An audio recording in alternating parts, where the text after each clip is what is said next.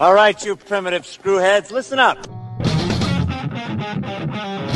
They're coming to get you, Barbara. I ate his liver with some fava beans and a nice Chianti. Here's Johnny. Vanity. Definitely my favorite sin.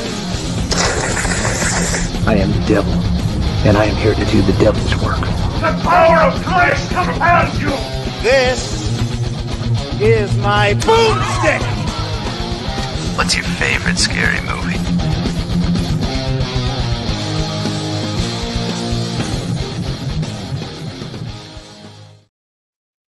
What up, horror heads, and welcome to Shiver, a horror movie podcast. We are your hosts. I'm Daniel DeBona. And I'm David Ulloa. And we have got a great one for you today in Huesera. And we're going to get to it in a minute as we continue kind of going, using January to go back through what we missed in 2023. And we're not a current events podcast, but Dave, I got to ask you, you're down in Miami. Are there aliens at your mall now? Is that what's happening? You got aliens at the mall down there? You know, I'm pretty sure there's aliens all over Miami, whether they come from afar or from really afar. That's a different story. All I know is that if you've ever driven in Miami, you can better fucking believe it that there's aliens here, because like, what the fuck, man? Like that, like, you know, like how everything, like for those of you that don't know, look up Bayside police activity. Yes. And you're going to find out what he's talking about. It's the weirdest thing, you know, like whoa, internet just crashed on me there for a second. Either you're breaking up or I'm breaking up. It was me. I'm back now. One of us is. But yeah, like, you know how okay, like, cool. It's like social media feeds are cultivated based on stuff you like. I have just been like inundated with like, there are aliens, like outer space aliens at the mall in Miami. And I'm like, okay. So here's the thing. I wasn't in town when that happened. The wife and I had taken the kids up to Asheville for Christmas break. Right. And so we were not in town, and my Instagram feed was inundated with this. And I'm like, what the fuck is going on in Miami? I'm like, I thought I left this madness behind. Like, this is like different madness. This is not like, you know, hey, LeBron's in town sort of stuff. Like, this is something else. And not anyone that I know. I happen to know quite a few people. No one is like, I was there and I saw something. So plus, like, no one in Miami actually goes to Bayside Mall. It's strictly for German tourists, only German tourists. So the next time I see someone named Hans or Franz and they're ready to pump me up, I'm gonna ask them like, whoa, hang on a second, what happened at Bayside Mall? That mall being strictly for German tourists explains why those blurry figures are so tall and pale. Like, I get it now. That might be why. Yeah. It's all no, it was just a European dude.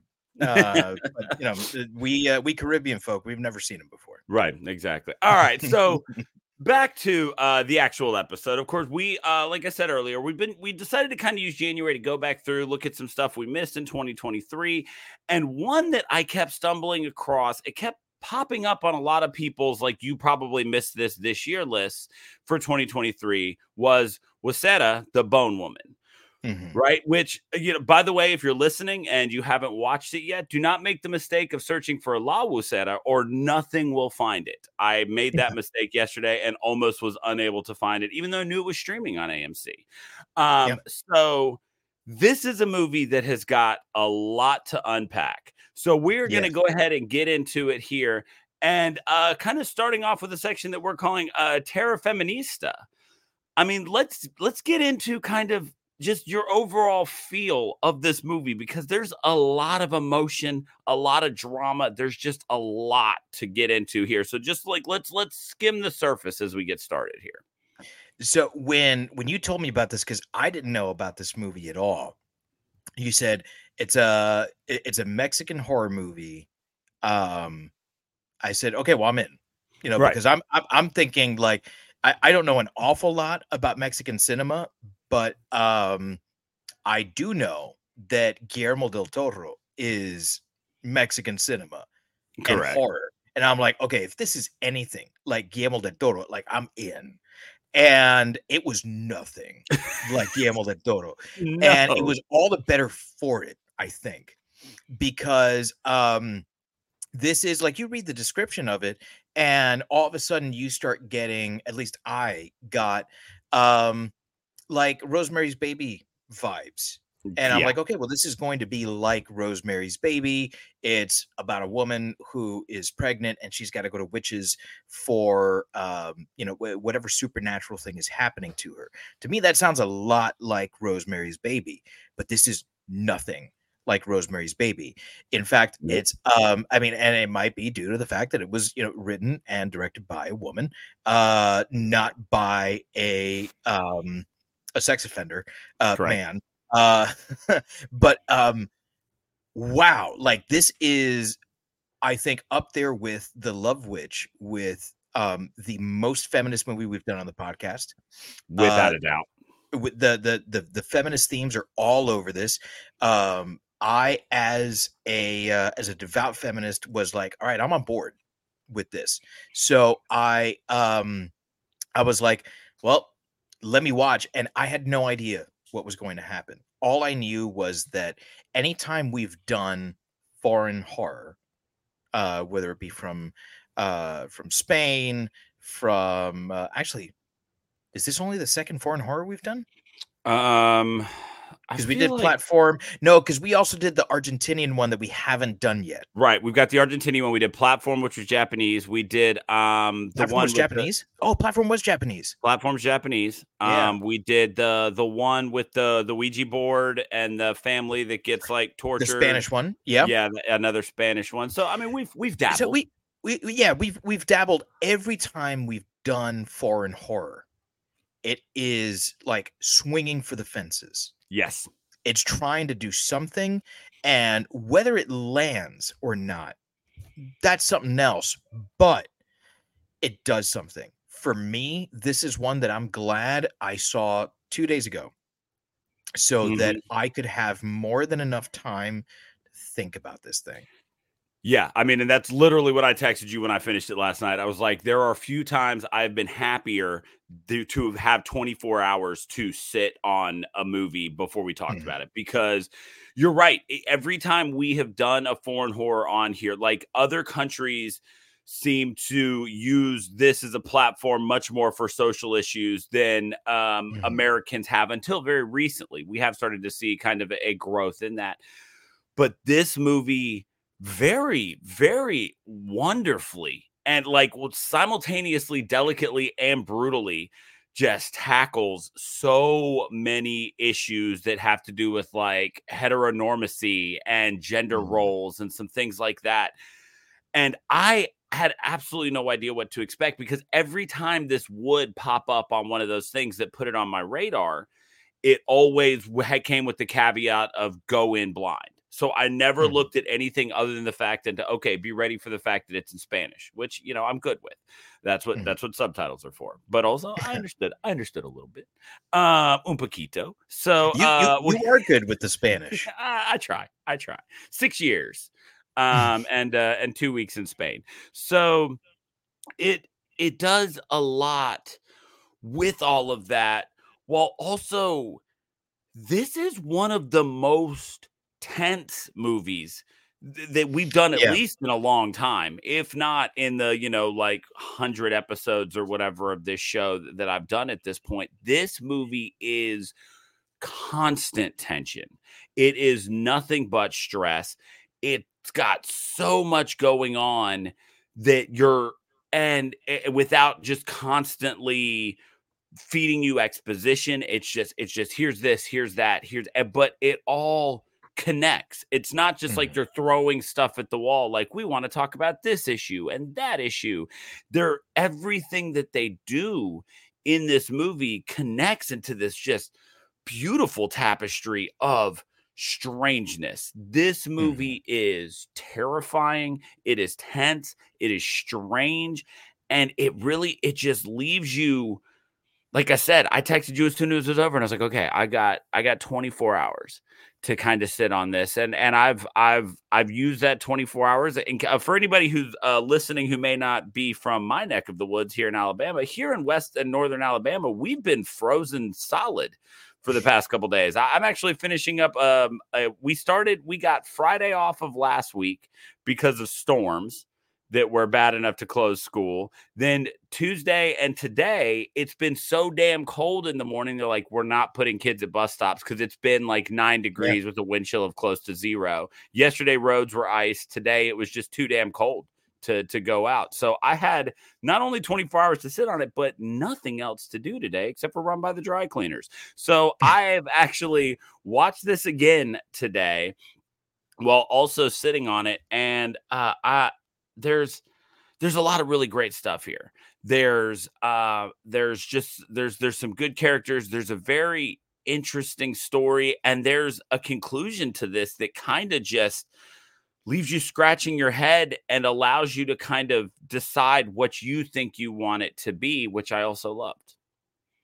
Yeah, and I think that is one of the things that's best about this is the fact that the story, which we're going to talk about in a section we're calling Coming to Terms, which is actually the only English titled section here.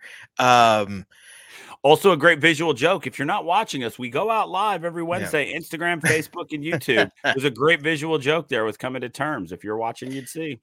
Yeah. I don't think either of us are like genius level intellect, but we're certainly not stupid, or at least no one can prove it. So the story here, I think, is one that is very obvious in what it's talking about.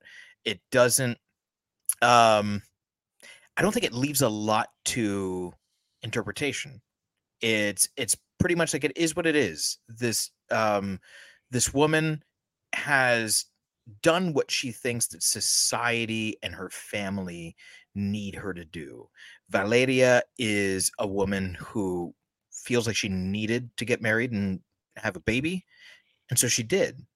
But the ending, like you say, is one that could possibly be interpreted in a number of different ways. What did the story do for you, Daniel, on any number of levels? Because I think there's so many levels to the story. There's a lot to this story. So we're introduced to this character of Valeria, and we see that her and her husband are trying to get pregnant. They're very excited about it.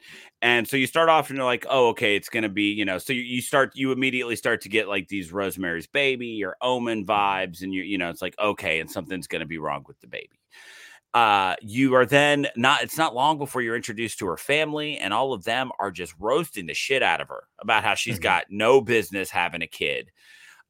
And then weird stuff starts happening to her. She immediately starts seeing these faceless, but kind of they have a face people that it's like a blurred face, and there's just this horrendous bone cracking sound that's associated with seeing them, but nobody else ever sees them. And so she's trying to do what she thinks is the right thing, what everybody is telling, what society, like you said, has told her she's supposed to do. She's supposed to get married. She's supposed to go have a kid. And so she's trying to just get involved in this. We see her give up her workshop and build a crib, and she starts to go through all of this. But you can always kind of tell there's some disdain, might be the word there, for having to do this stuff. And it just keeps going to where she's losing her mind. At least she can't tell if she's losing her mind, but that's what everybody thinks, is that she's losing her mind. She's seeing these things. She's not fit to be a mom. She's terrorizing her niece and nephew from their perspective by scaring the hell out of them and telling everybody that all this stuff's going on. All the while, she's just trying to have a baby because that's what she's supposed to do. And so you get this movie where you start to unwrap it and you start to go, well, how much of this is actually happening, or how much of it is this sort of like postpartum psychosis because she's at odds with herself about whether or not this is what she wants to be doing. We eventually get the flashback where we find out that she used to have a girlfriend and was not interested in boys and all of this. And it all just keeps building to where you realize that this isn't kind of what she wanted out of life, right? This is just her falling into the norms of what's expected. And so what's amazing about the story here is it does call into question how much of this stuff is actually happening versus how much of it is actually her having a mental breakdown, because she is not at first she's not physically ready to have a baby. We see that she's losing weight. The doctor says that she's anemic. She's not eating. But then how much of it is just her completely detaching from reality because she's not only not mentally ready, but it's not anything she ever wanted. And so you're immediately just slammed in the face with these ideas of gender roles. And you find out, she eventually goes back to Octavia, her girlfriend, and there's a lot of push and pull between them. I mean, it's just, for this movie to only be 90 minutes long, a lot happens here. And it's kind of hard to, one thing I noticed while rewatching it today is if somebody were to be like, tell me what happens in this movie, it gets kind of hard to tell what happens because so much of this is atmospheric that just telling the story, it takes like a minute and a half, right? Like you can get through telling what happens in this in 90 seconds. There's almost no story. There's like just enough story. And so that's what's interesting about this section, right? And talking about the story is really the whole story is woman gets pregnant, woman is either terrorized by supernatural entity or having a mental breakdown, eventually visits witches to kind of come to terms with that. But then again, how much of what happens to her there, actually happened versus, she just had a really weird dream, Yeah. And it's interesting because I didn't get that sort of is it or is it not happening vibe from the movie. I think that's something that I got from Rosemary's Baby, right? Where there was this uncertainty about whether or not Rosemary was actually being, thrust into the supernatural world with witches and all of that. In this movie, I never once considered that this was the supernatural being visited upon Valeria. What my thought is this is 100% her psyche being manifest in a physical way, right? And that's the way that I think I saw the movie when she very first sees the that faceless person right by Octavia's place as she's leaving her parents' home. And certainly when she sees the woman, the faceless woman jump and hit the street.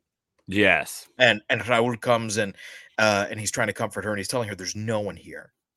That's when I was like, okay, you know what? I'm pretty sure that this is, I don't think it's all in her head either. I think it's just her discomfort. And I think that that's something that is present in anyone who is having their first child. Because even as a man, not the person carrying the baby to term, like for me, when we were pregnant with Link, I had all sorts of thoughts about like, am I ready to do this? Like, and I was, I was 27. So, young, I guess, but old enough where I was like, I had a stable job, we had a place, we had cars, so it was like, for all intents and purposes, my life was as stable as it was ever going to be. And yet I was still like, well, am I ready to have a kid? Mm-hmm. And all the thoughts that go along with that. Daniel, you and I have known each other for a couple of years, but you never knew me before me being a dad. Right. I had no gray hair. None at all. And granted, Link's almost 10, and a lot can happen in 10 years, but like I am gray. And in the last, like, I want to say 2 years, my hair has started thinning a lot. But all of that started like the moment that my wife said, "Hey, I'm pregnant." Right. And so like those thoughts are powerful thoughts. And if this is something that you don't want, that shit manifests itself in a lot of different ways. And I think when you're talking about art, when you're talking about cinema, the way that manifests itself is in a physical way. And so I always thought that this was just physical manifestation of what she's going through psychologically. Actually, I was commenting to you that I think before the show started, I think this might be more of a psychological thriller than a horror movie. The thing is that it's so Cronenbergian. Yes. That that the psychological aspect of the movie is so horrific. Yes. Also the body horror element of it. Right. The body horror and that's the thing, is that as a man, I felt this stuff. As a woman, I can't imagine what that is like, where it's like, I am a host to a parasite. That's like biology. Right. Before it's born, it's a fucking parasite. Right. So, and that's not to say that, once it comes to term and it's a, beautiful baby and blah, blah, blah, blah, blah, all that stuff. But it's literally sucking you dry. Correct. And even after it's born, it's sucking you dry, So, like, I can't imagine what it's like without all of the physical trauma that goes into the actual childbirth, the reorganizing of your organs, the pushing of your bones. It's terrifying. I can't imagine going through it. There's no way I could. Yeah, no. I've had 2 kidney stones, and I never want to have another one again. Did you see that? What the fuck was that? I don't know. Something happened okay, if you're watching live, a bunch of balloons just floated up in front of Dave's face. Something like that happened last week too. There was a bubble on your face, and I don't know what you're doing or why it's happening. I'm not touching the screen. Okay, interesting. Really weird. Yeah, and now the light's flickering. Yeah, it happened last week too. Like, except for last week, it was just like a random bubble popped up on your face.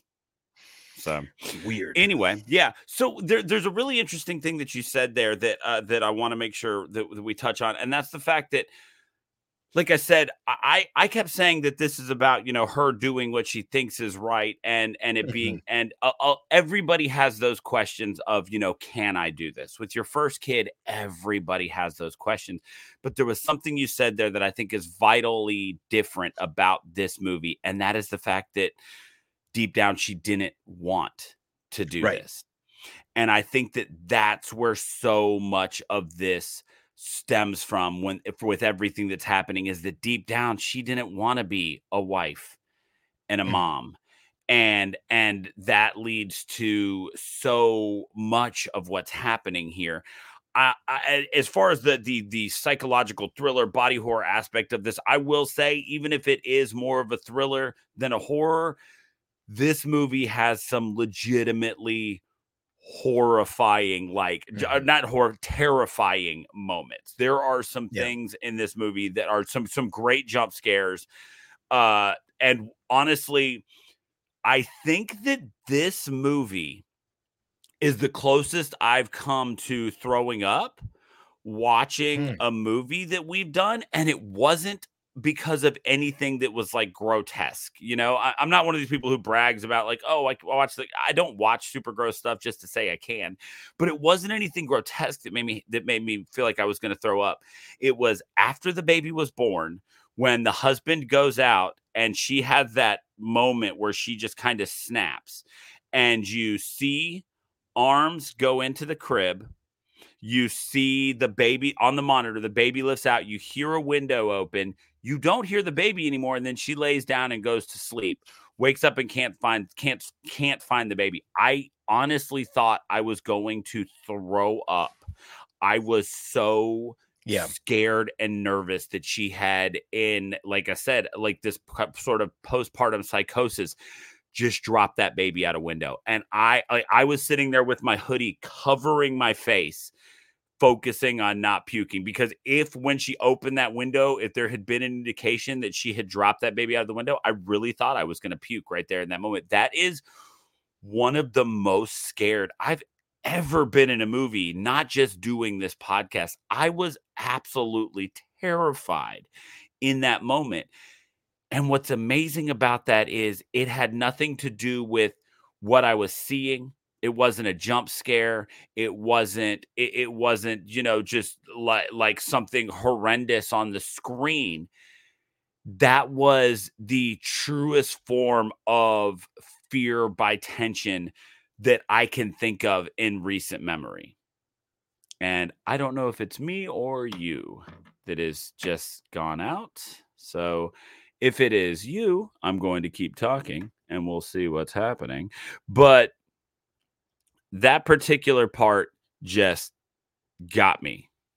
Okay, and it seems that I've lost Dave, so we're going to give him a second to come on back. And I do want to take a second to, just while we're discussing the story of this movie and the moments that are so scary, like that particular one that I was talking about, there is a lot to be said about the way that they scare people in this movie. And if you have seen this and you are currently watching live with us, feel free to chime in, because at the moment I'm kind of flying solo. Dave will be back, I'm sure. It's just having some technical issues.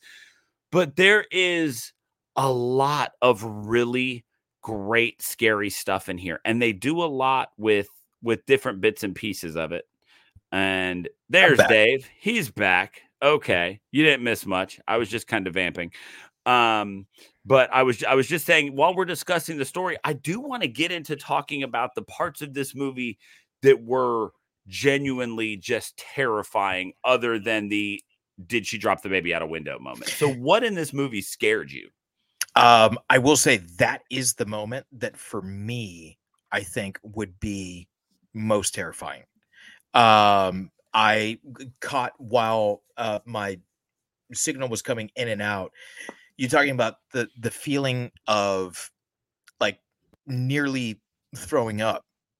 And for me, that there was this moment of like, what did she do with the baby? Right. And then she goes over to the window and she has this reaction. And she is so damn good, because that reaction could have very well been she's looking at like the viscera of what she just did, or she's not seeing the baby there and now she has no idea where this baby is. And for a long time, you have no idea what's going on. The tension here, and I did hear you say tension, is just, it's masterful. To think that this is a freshman film. Like the director here has literally never directed a feature film before this. Like fucking wow. I think that the use of the knuckle cracking and the bone cracking for the La Huesera is such an amazing use of motif in a way that we don't normally see. Right. We typically see that in the use of music. And I think that's the most common way that we see it. We see it in lighting a lot, where like the ambiance will change and it will give us an indication that, okay, some shit's about to happen. But you hear bone cracking and you never know if Valeria is, cracking her knuckles, or if La Huesera's around. And the thing is that something that I was getting at was, I knew it was her the whole time. And I think that we're supposed to know it's her the whole time. But whether it's her or her is I think the big thing here. And to me, that was the scariest thing, is how aware is she of the things that she's doing? Yeah. Is she understanding that she's doing something right now? Because I think anyone who's a parent, I think you're lying to yourself if you say you've never once thought, I would give anything for the crying to stop. Yeah. I would give anything for 5 minutes more sleep. And I think that's the ugly truth about parenting, because we love these things with all our heart and we do anything for them. And in fact, Valeria does. She makes a really difficult decision, because she decides at the end of the movie that the best thing for this baby is for her to leave. Right. That can't be an easy decision. I don't know anyone personally, because I know people who have parents who have abandoned them, but Right. I don't know anyone personally who has had parents abandon them. But I can imagine that is like the hardest decision that anyone can make. I don't think that anyone makes that decision lightly. Right. I don't care what your outlook on life is. I don't care what your mentality is. That's got to be a difficult decision. And it is nonetheless, I think, the right decision. And it's one that obviously doesn't sit well with Raul. It's one that maybe years down the road she might regret. But in that moment, what we see happen in the spirit world, or whatever it is that you want to call it, that the witches kind of put her in, where she does face down this like bone creature, that to me was like, yeah, you're dangerous for this child. Right. Whether or not you're putting it in physical danger or emotional danger, that you're not ready to be a mother. And the best thing is for you to just, split. Yeah, because it was interesting, because my very initial thought was, okay, baby's here, she's gone crazy, and that Raul was saying, okay, you've got to go. And then it was like, and then I just had this moment, and the credits started to roll, and I was like, wait, no, like I've misinterpreted. And I went back and I rewatched that final scene from when she wakes up until the credits roll, and that was when I had the realization where it was like, no, she's just choosing to leave. Which, it, like you said, is just a brutal decision. And so I do want to, I'm going to take a second here, and Dave, I'm going to call an audible, because while we're discussing the story here, and there's still a lot to get into, I do want to go ahead and do what we were going to introduce later as a section called El Arte de Cine.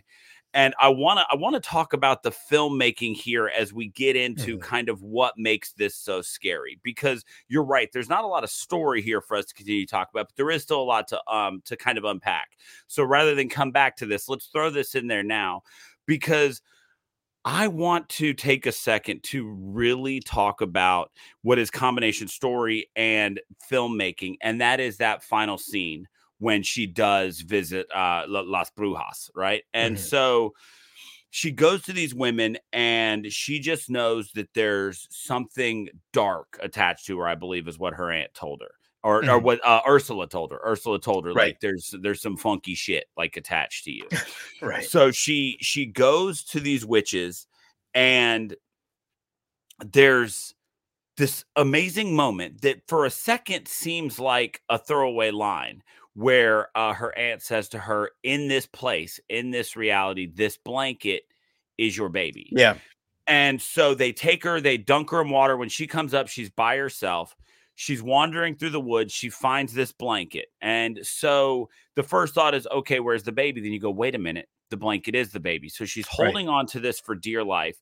She's attacked by all of these weird bone creature things that kind of tear her to shreds as she's desperately trying to hold on to this blanket, which you can interpret a lot of ways, but upon rewatch today kind of hit me as all of the things that we've talked about that are the issues that this movie is addressing, physically tearing her apart, all so she can hang on to her baby, all so she can hang on to her blanket.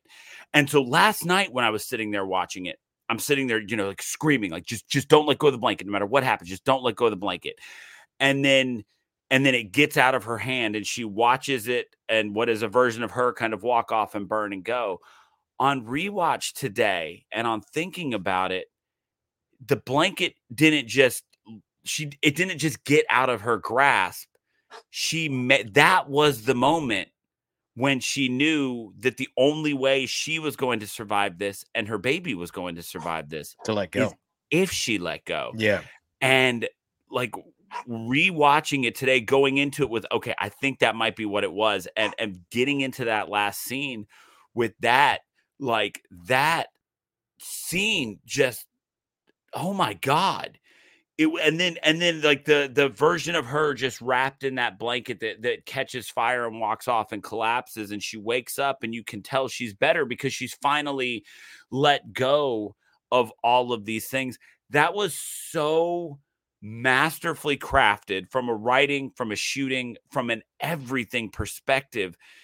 That final scene of this movie was so wildly incredible.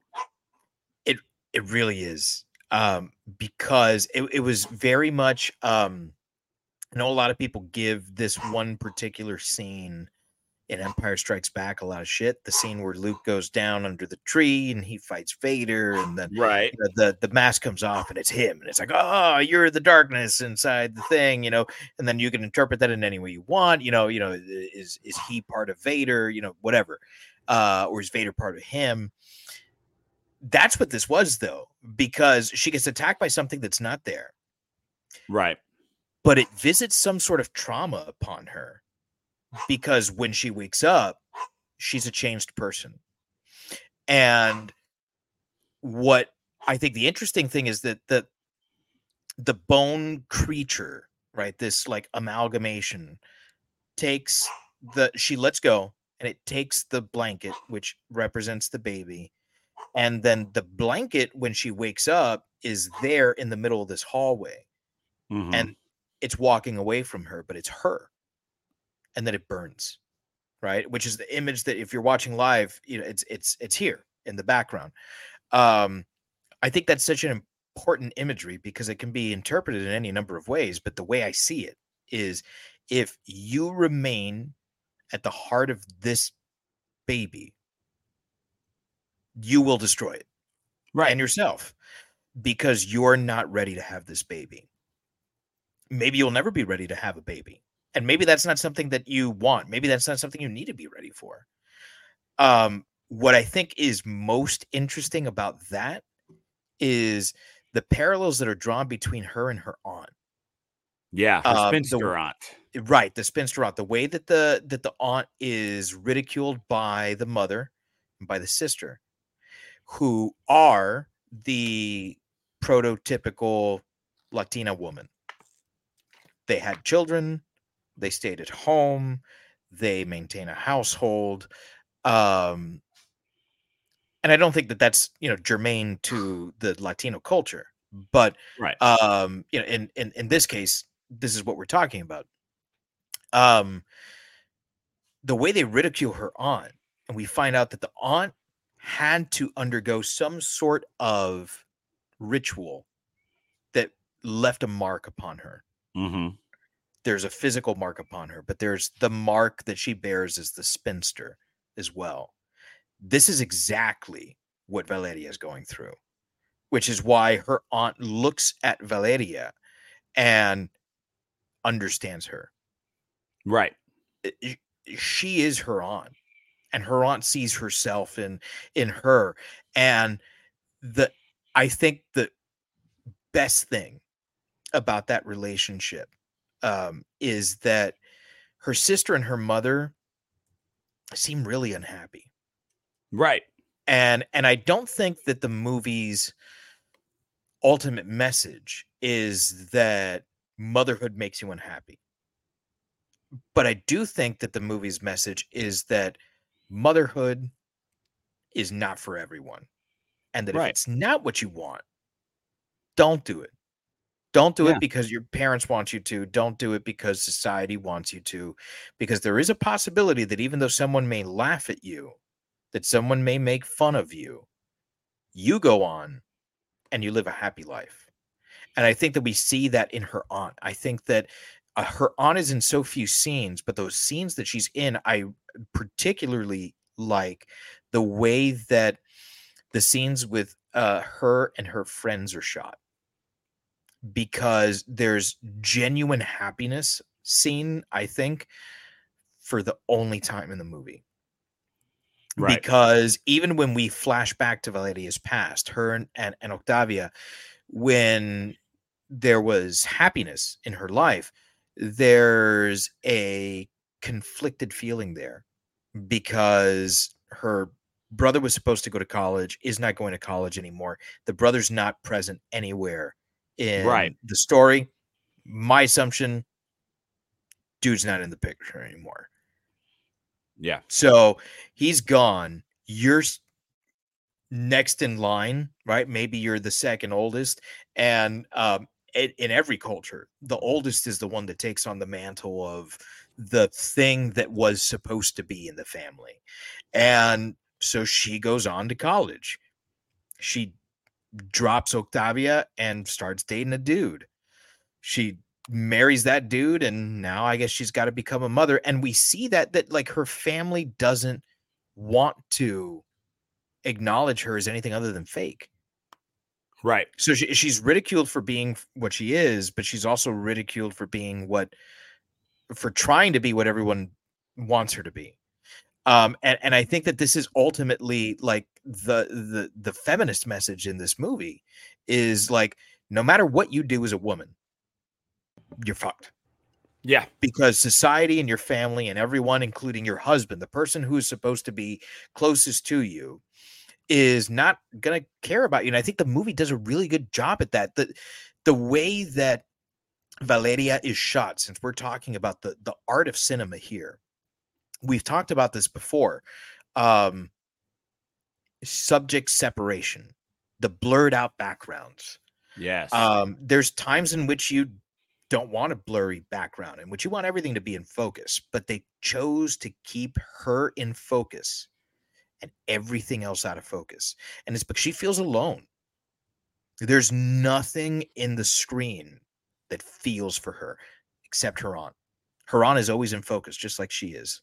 So when that's shot, they stop down, they go to a much tighter aperture, and they make sure that you see a lot more of the world in focus.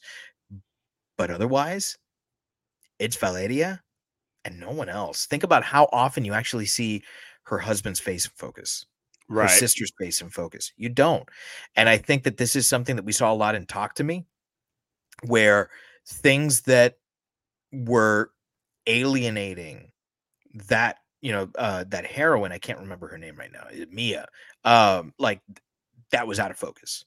And I think it's a beautiful storytelling technique here.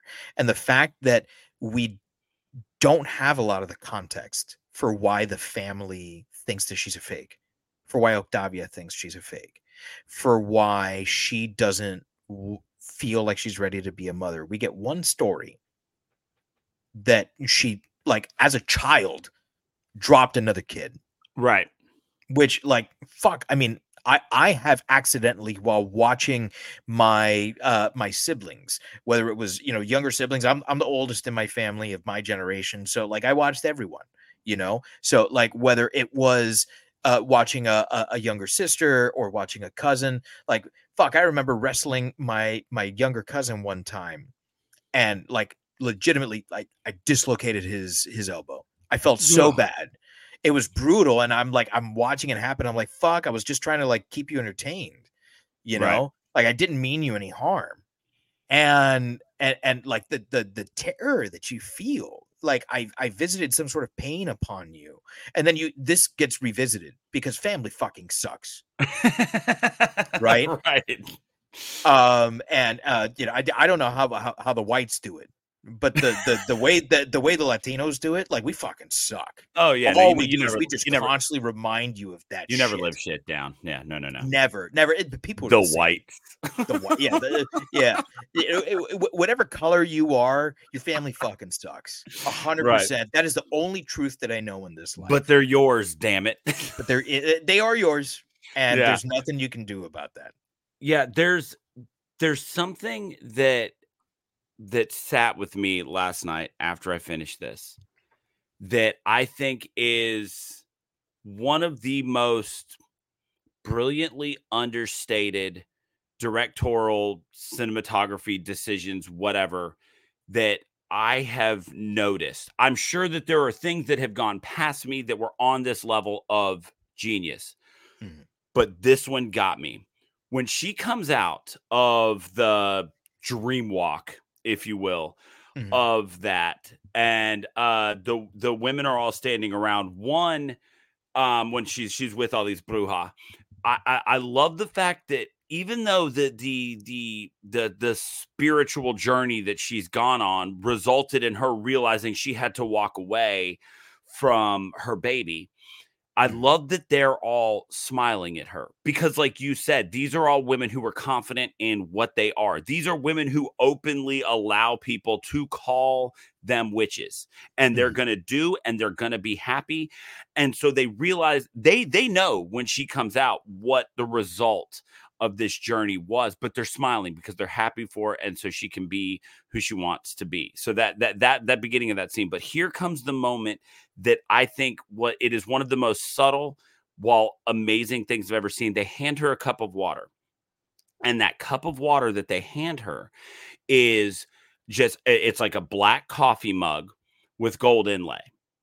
And so while easily overlooked, there is something powerful in that. If you have ever heard of a Japanese pottery technique called kintsugi, which is the idea that these women, mainly women, but just artists, will take broken pottery and fill in the gaps with gold so that they rebuild it and it's more beautiful than it was before. It's that they find they replace the parts that are missing from when it was broken with gold, so that the end result is more beautiful than it was before it was broken.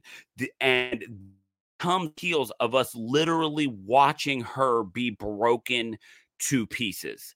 And then when she comes out of that, she is a more whole woman who, yes, she smiles. She fucking smiles in that scene for the first time since she gets the results of her pregnancy test at the beginning of the movie. That is the first time when we see her happy, is in that moment when she drinks out of that cup. And that cup, like I said, you could very easily say, oh, they just grabbed a cup. But I don't for a second think that cup was not specifically picked for this scene because of that. She has this spiritual walk. She is torn apart, makes what is probably going to be the hardest decision of her entire life. And ultimately, she is more whole and more beautiful as a person because of it. That scene is so remarkably powerful and can be boiled down to seeing her drink happily from that cup at the end.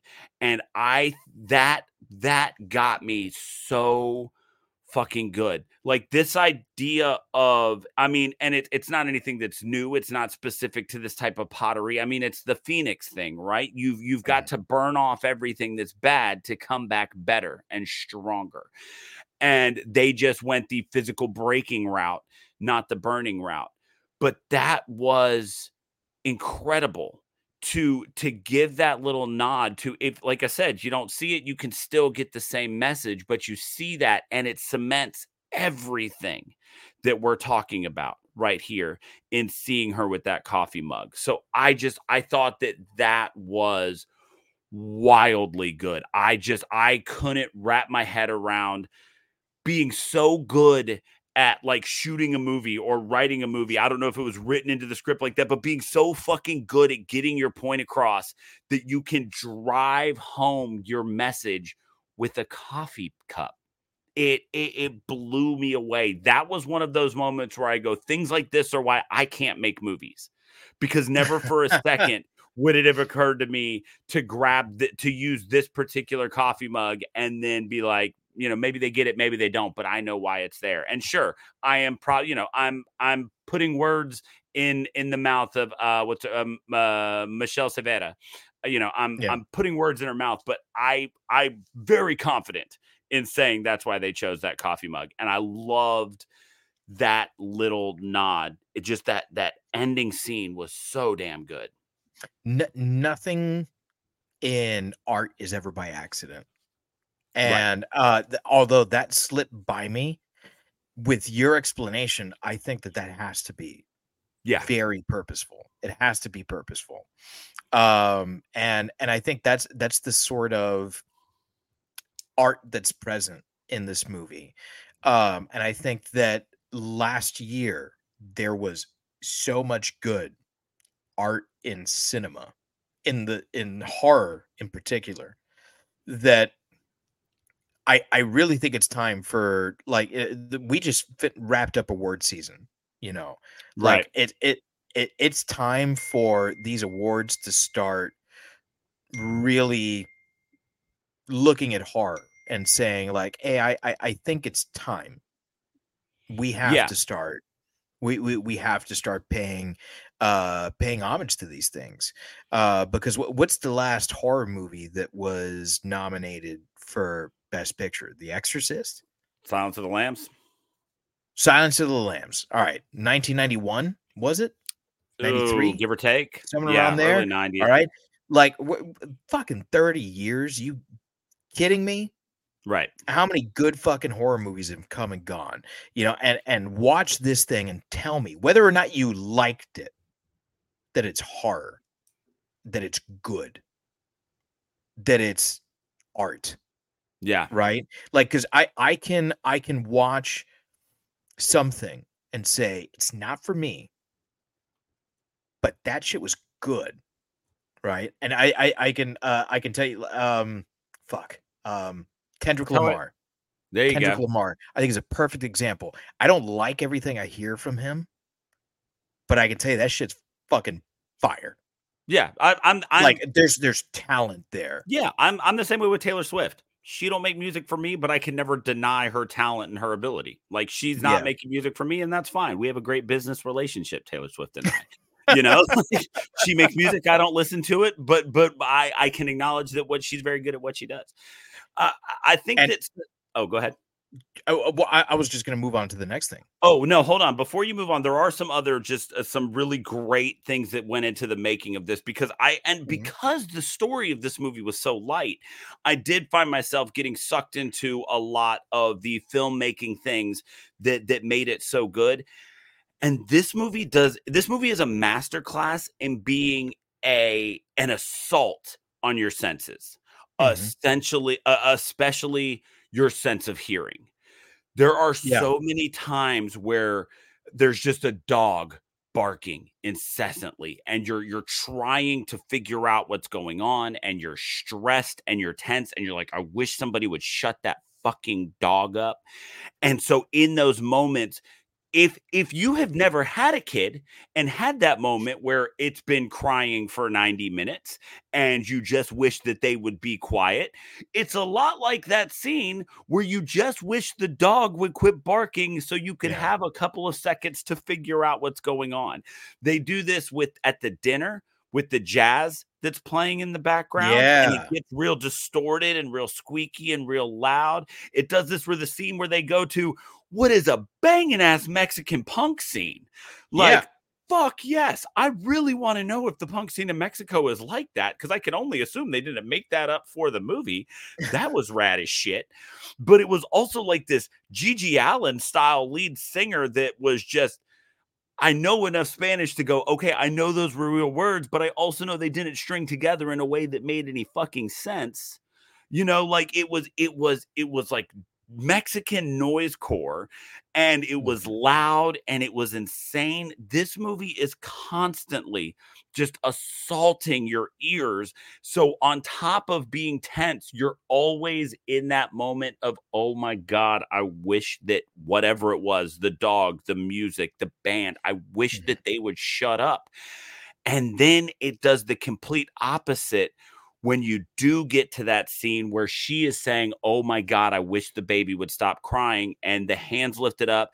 And then we get black screen and pure silence. And in that moment, you're going, oh, no, I'm sorry. No, I'm sorry. I want all the noise back. Bring back the noise. Give me babies crying, dogs barking, do something. That transition from everything being so raucous and so loud and so absurd to that one black screen drove that moment home so powerfully. I was just, I constantly throughout that movie, I was amazed at how there was always something else that was just noisy enough to be annoying, but not so much that I didn't feel like it was adding to the movie. Yeah, man, that I think is you've hit it right on the head with that. For me, I think the use of themes like is incredible. The way that it supports story and character, and the way sound is used with that. Right. The bone cracking, to go back to that like leitmotif. Anytime that she's being paraded, yes. like look at this mother, look at this beautiful wife, look at this thing, look at this thing is what she is at that moment. Is when she starts cracking her knuckles, and we get that sort of like, is La Huesera coming, or is it her?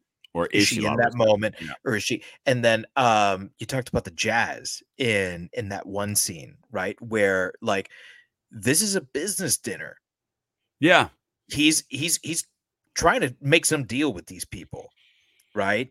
And he invites them over to the house specifically because he wants them to see her. Mm-hmm. And he wants them to like get this impression that like, you want to do business with me because I'm a family man. Look at my wife. She's pregnant. We're going to have a baby. She built the crib by herself. But she walks away. And I love this moment. It's a brilliant piece of, it's got to be directing. Because actors are good, but I don't know if they're this good. He walks over when the crib has been lit on fire, and he sees what's going on, and he looks down the hallway to see what the others are seeing. Like, are they seeing this? That's his concern. Right. Not the wife. It's, what are they going to think? And I think that's something, again, the use of theme, that you are no longer a person. You're just a vessel. Vessel's the exact word I was about to use. That's and the scene that really kind of solidified that for me, that made me, I think, feel for Valeria the most, was because we never actually get to see intimacy between them, like physical intimacy. Right. I'm like, he's not really having sex with you. Right. She tried to, and he was like, no, baby. Yeah, weird. But here's the thing, because we get this really odd sex scene, like right at the beginning of the movie, where like she's just encouraging him. She's like, come on, finish. Right. Yeah. It's not hot. It's not sexy. It's like, this is a business transaction here. Right. And the really interesting thing is that she's a pretty sexual person. Yeah. So when you start thinking back on that scene, you're like, damn, that was kind of weird. And then when she comes on to him, right?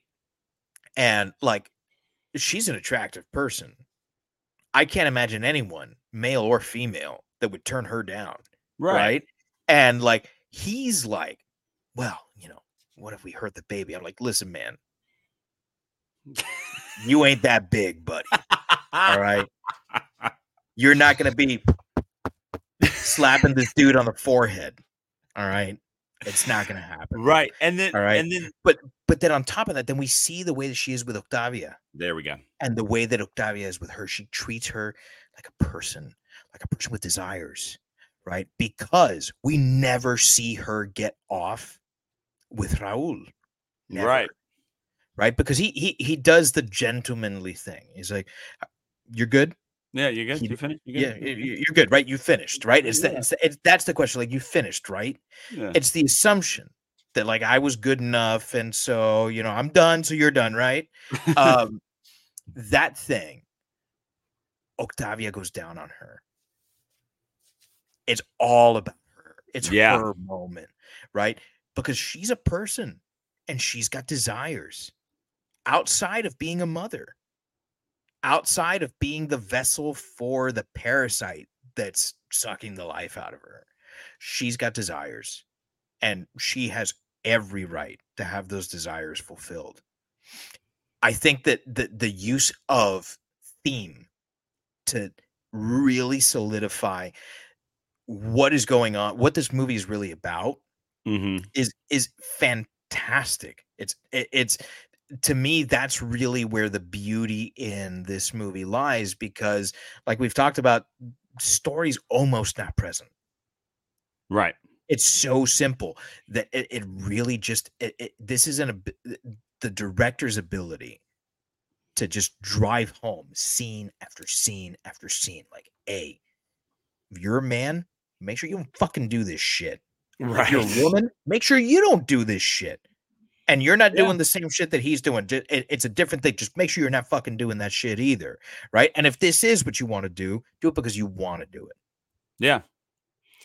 Yeah. So that's, like I said, that's why I wanted to swap it up, because that is where the bulk of this talk was going to go, was just about how well all of those different things were done in this movie. Also, one giant scare that wasn't, scared me as much as it scared her. The spider that was on her wall in her workshop, and then it was gone. Sorry, you got to burn the workshop down. Like, we got to move. I'm not going to raise a child here. That spider owns this house now. I apologize. Yeah. Well, you're a Southern boy. So am I. Spiders are dangerous down here. Yeah. They're the worst. Yeah, no time for all that. But so we keep talking about these names, and we've given you a lot of this so far. But let's take a second to just talk about El Papel, right? The people of this movie. Who are the characters? There's what, like 7 that actually have names, right? Like we can kind of do this like Demeter, right? Start with one, and we'll go back and forth till we've hit as many as we want to. Sure. Yeah. Listen, I talked about her already, but her aunt, played by Mercedes Hernandez, fuck, man, like, there was something about her that, like, we've all at some point in our lives had someone in our family who was there for us when we needed them. Mm-hmm. And it's been different family members at different points in my life. And sometimes it's been family that has been chosen and not family that I was born into. But we all know, hopefully, we all have someone like that in our lives that can pick us up when everyone, including our own family, knocks us down and say, you matter, you're worth saving, and you're worth living. And because ultimately, I think that is where the story would have gone had she not made that difficult decision at the end of the movie. It would have ended in either the death of her daughter or her own death. More than likely, both of them. And whether that is a physical death or not, her aunt saved her from that. Her aunt showed her, like, you have value beyond this thing that you think you need to be. She was played tenderly, lovingly. In a lot of ways, she reminded me of my great grandmother, who was not a terribly religious person, but a very spiritual person. I think in the same way that that this woman was.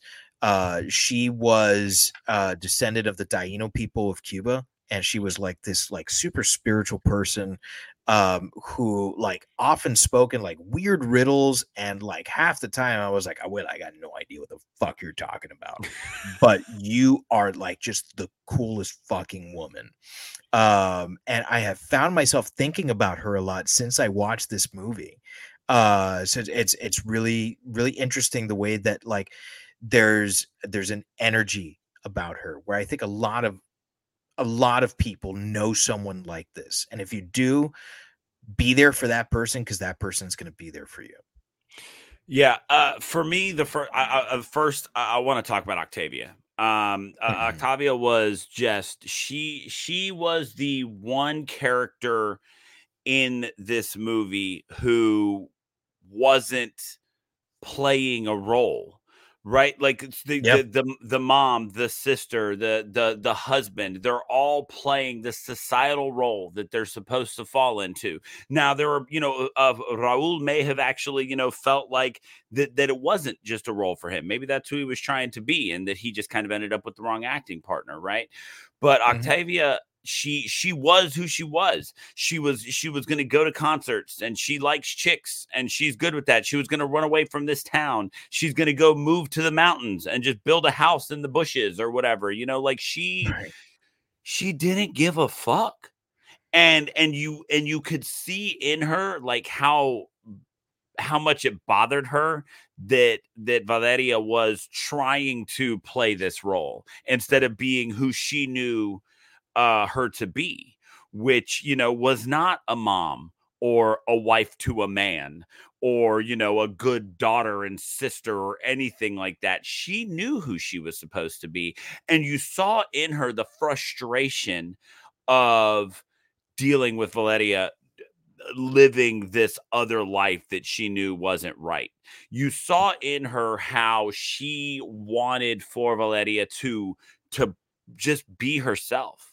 And like you said, in that sex scene that we got, while not pornographic in the slightest, it was very sexy. It was very intimate. Like it was amazing, because she got what in that moment she got Valeria to be who she knew her to be. Because not only did Octavia know who she was, she knew who Valeria was better than anyone in her life, and she wanted her to be that. So she's that good friend who will say shit to you that is totally out of pocket, but that you need to hear.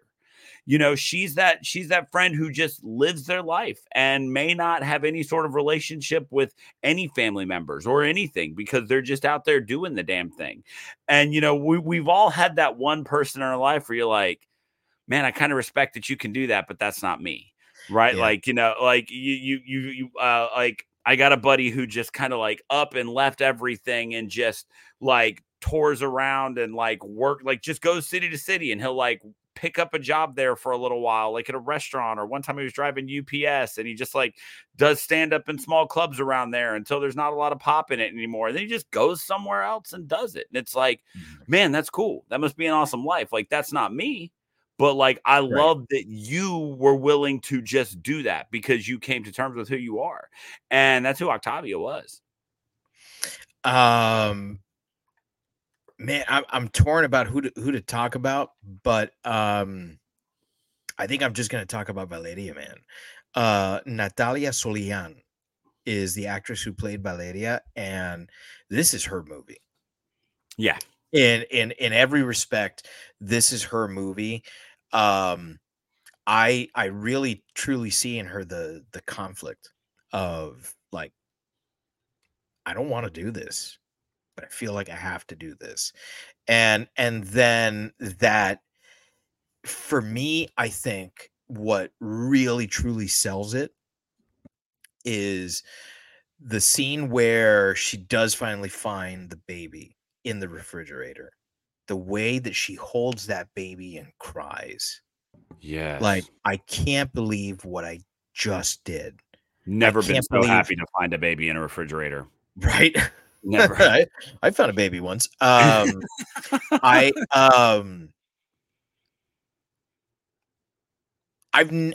never even accidentally done something like that to my children. Right.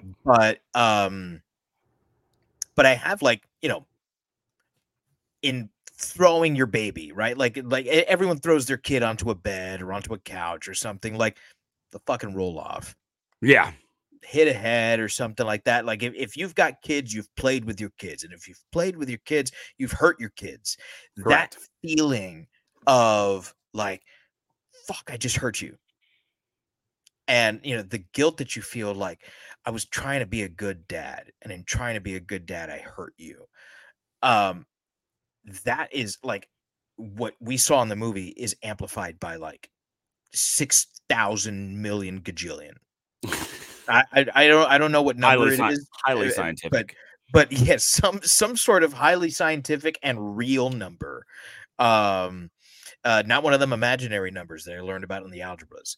That is, fuck, man. Like I knew it, even though I don't really know that.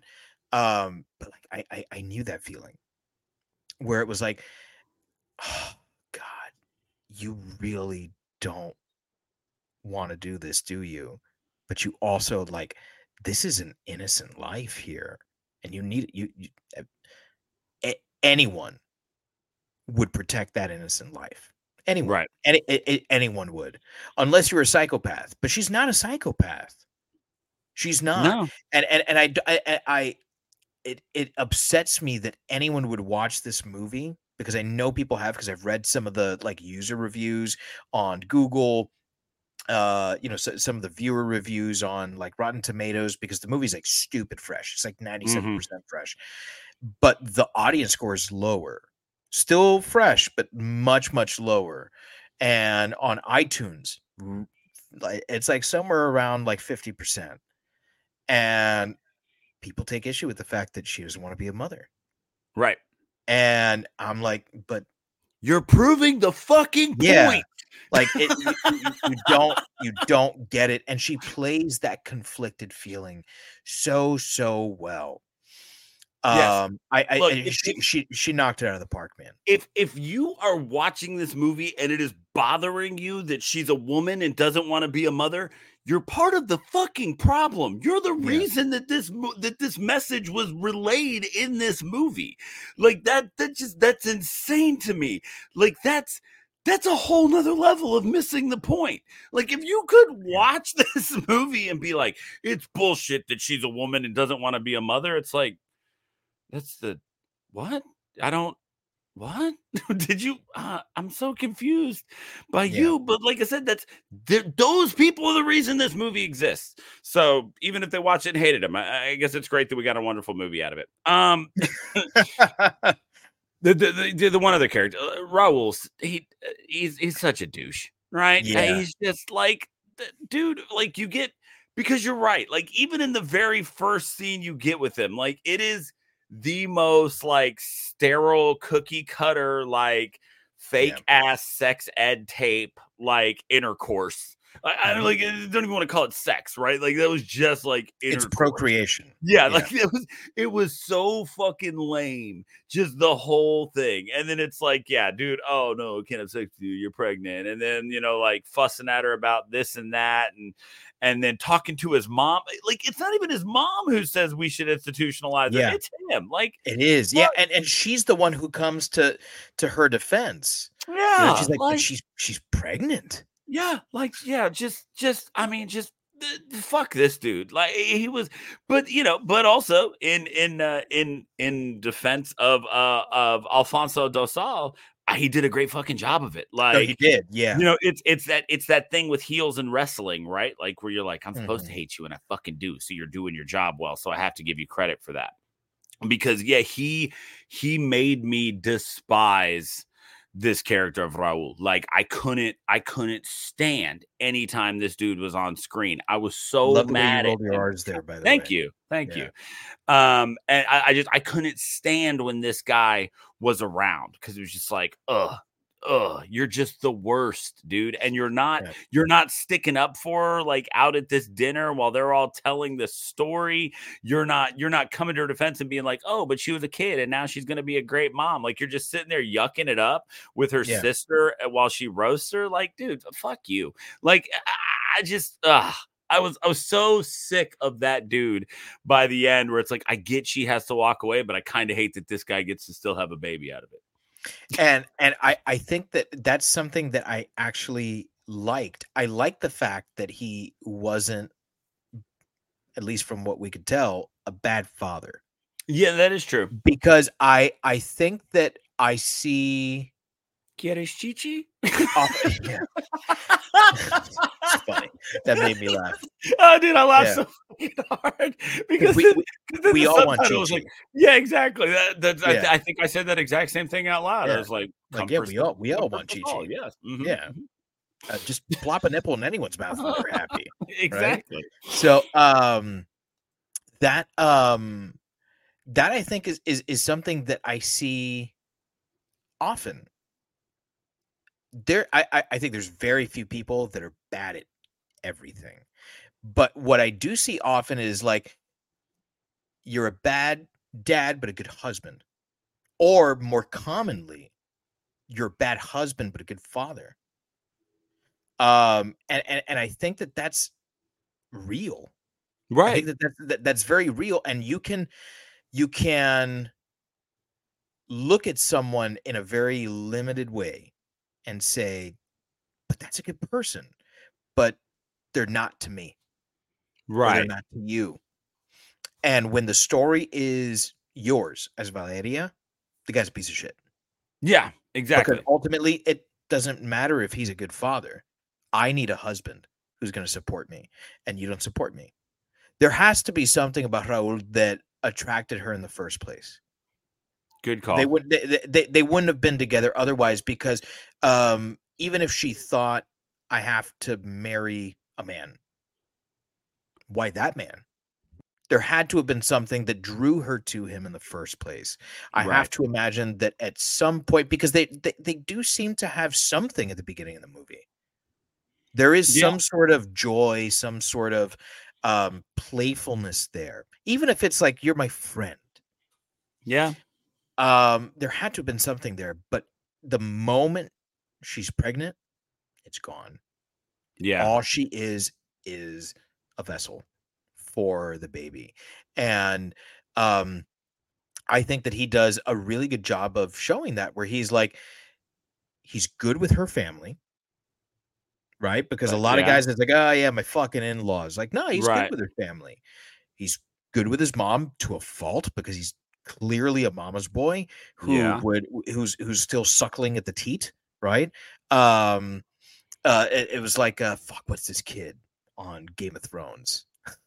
I can't remember his name. The one from the Vale. The one from the Vale, where he's like 13 years old and he's still suckling at the mother's teat. It's like, you fucking ass, get off, get off Give the it teat. up. So but he's a terrible husband. He's a terrible husband, at least in that instance where we see him, that 9-month period. You're a piece of shit, man. Yeah. Because that's when your wife needs you the most. And not just then, in the months after, because postpartum depression is a real thing. Yeah. And if you think it's like, you just gotta, pick yourself up by your bootstraps and keep going, like you're a fucking idiot. Yeah. So, is there anybody else you want to talk about, or? Those are really, I think, the four, because when I said I was torn between who to discuss, it was him or Natalia Solian.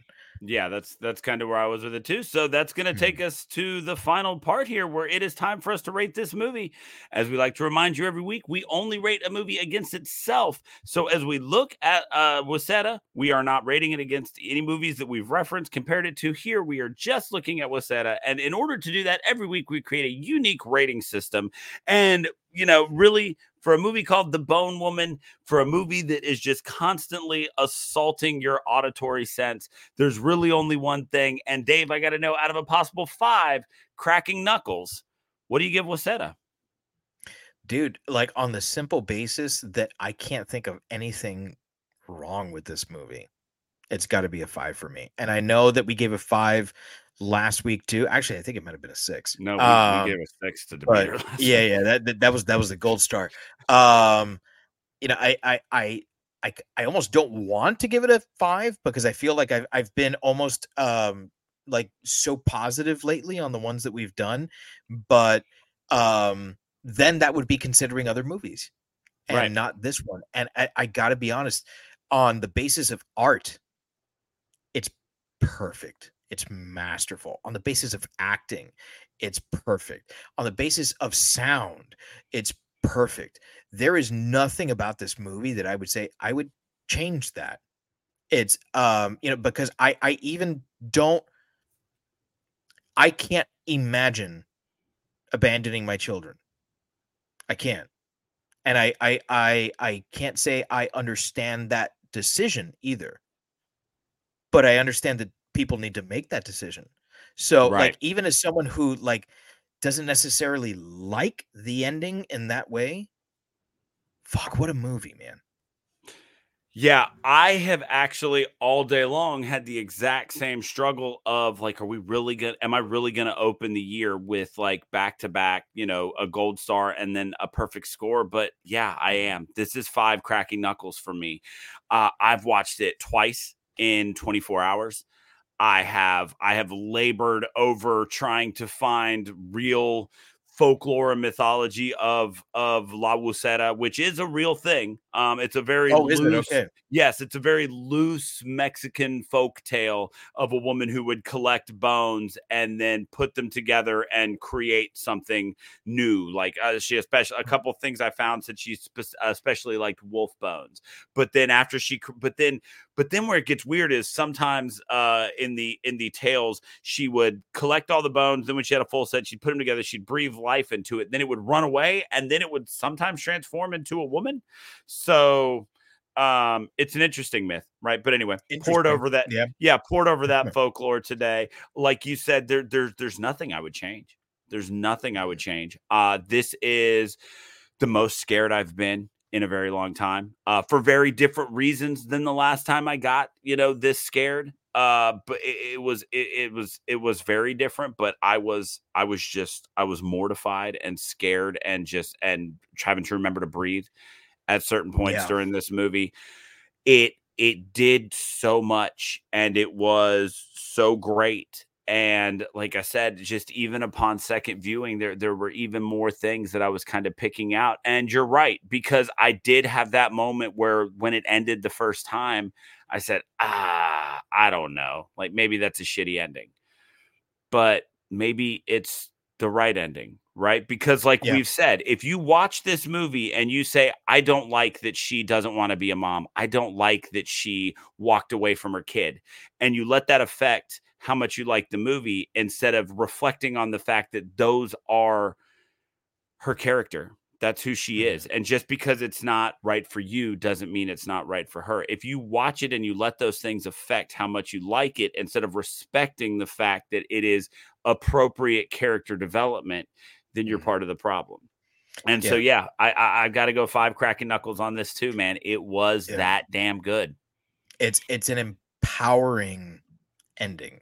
Yes. It's an empowering ending. And I think that part of this movie is the fact that it is such a divisive ending, but it is the kind of ending that requires you to do reflection. Right. And I think the best art is the art that sticks with you. And on that basis alone, it's a triumph. Yeah, absolutely. So there you have it. Yeah. We are at a solid. I mean, it's 5 out of 5 cracking knuckles across the board, unanimous. 2024 off to a roaring start with some wonderful scores here. We are going to continue going back through some stuff from 2023 that we've missed. We've got some messages here about some people who want to be on the show. We're going to be reaching out to some folks this week. If you are interested in following us on all of our social media, you can always head to shiverpod.com, where you will find links to our Instagram, Twitter, Facebook, and YouTube. Of course, on all of those things, we are at ShiverPod. Feel free to follow us on all those. We are now broadcasting live every Wednesday on Facebook, YouTube, and Instagram. We would love if you watch with us, if you chime in, especially if it's something that you've seen. Understand the low live watch on this one. It was kind of an obscure pick, but we're going to get back to some more mainstream theatrical release stuff, some stuff that people want to talk about. But I'm so glad that we did this one. Head to shiverpod.com, follow those links to us on social media, reach out to us, and also head to our TeePublic shop where you can get some of our cool merch. Yeah, absolutely. So on behalf of all of us here at Shiver, fright you very much.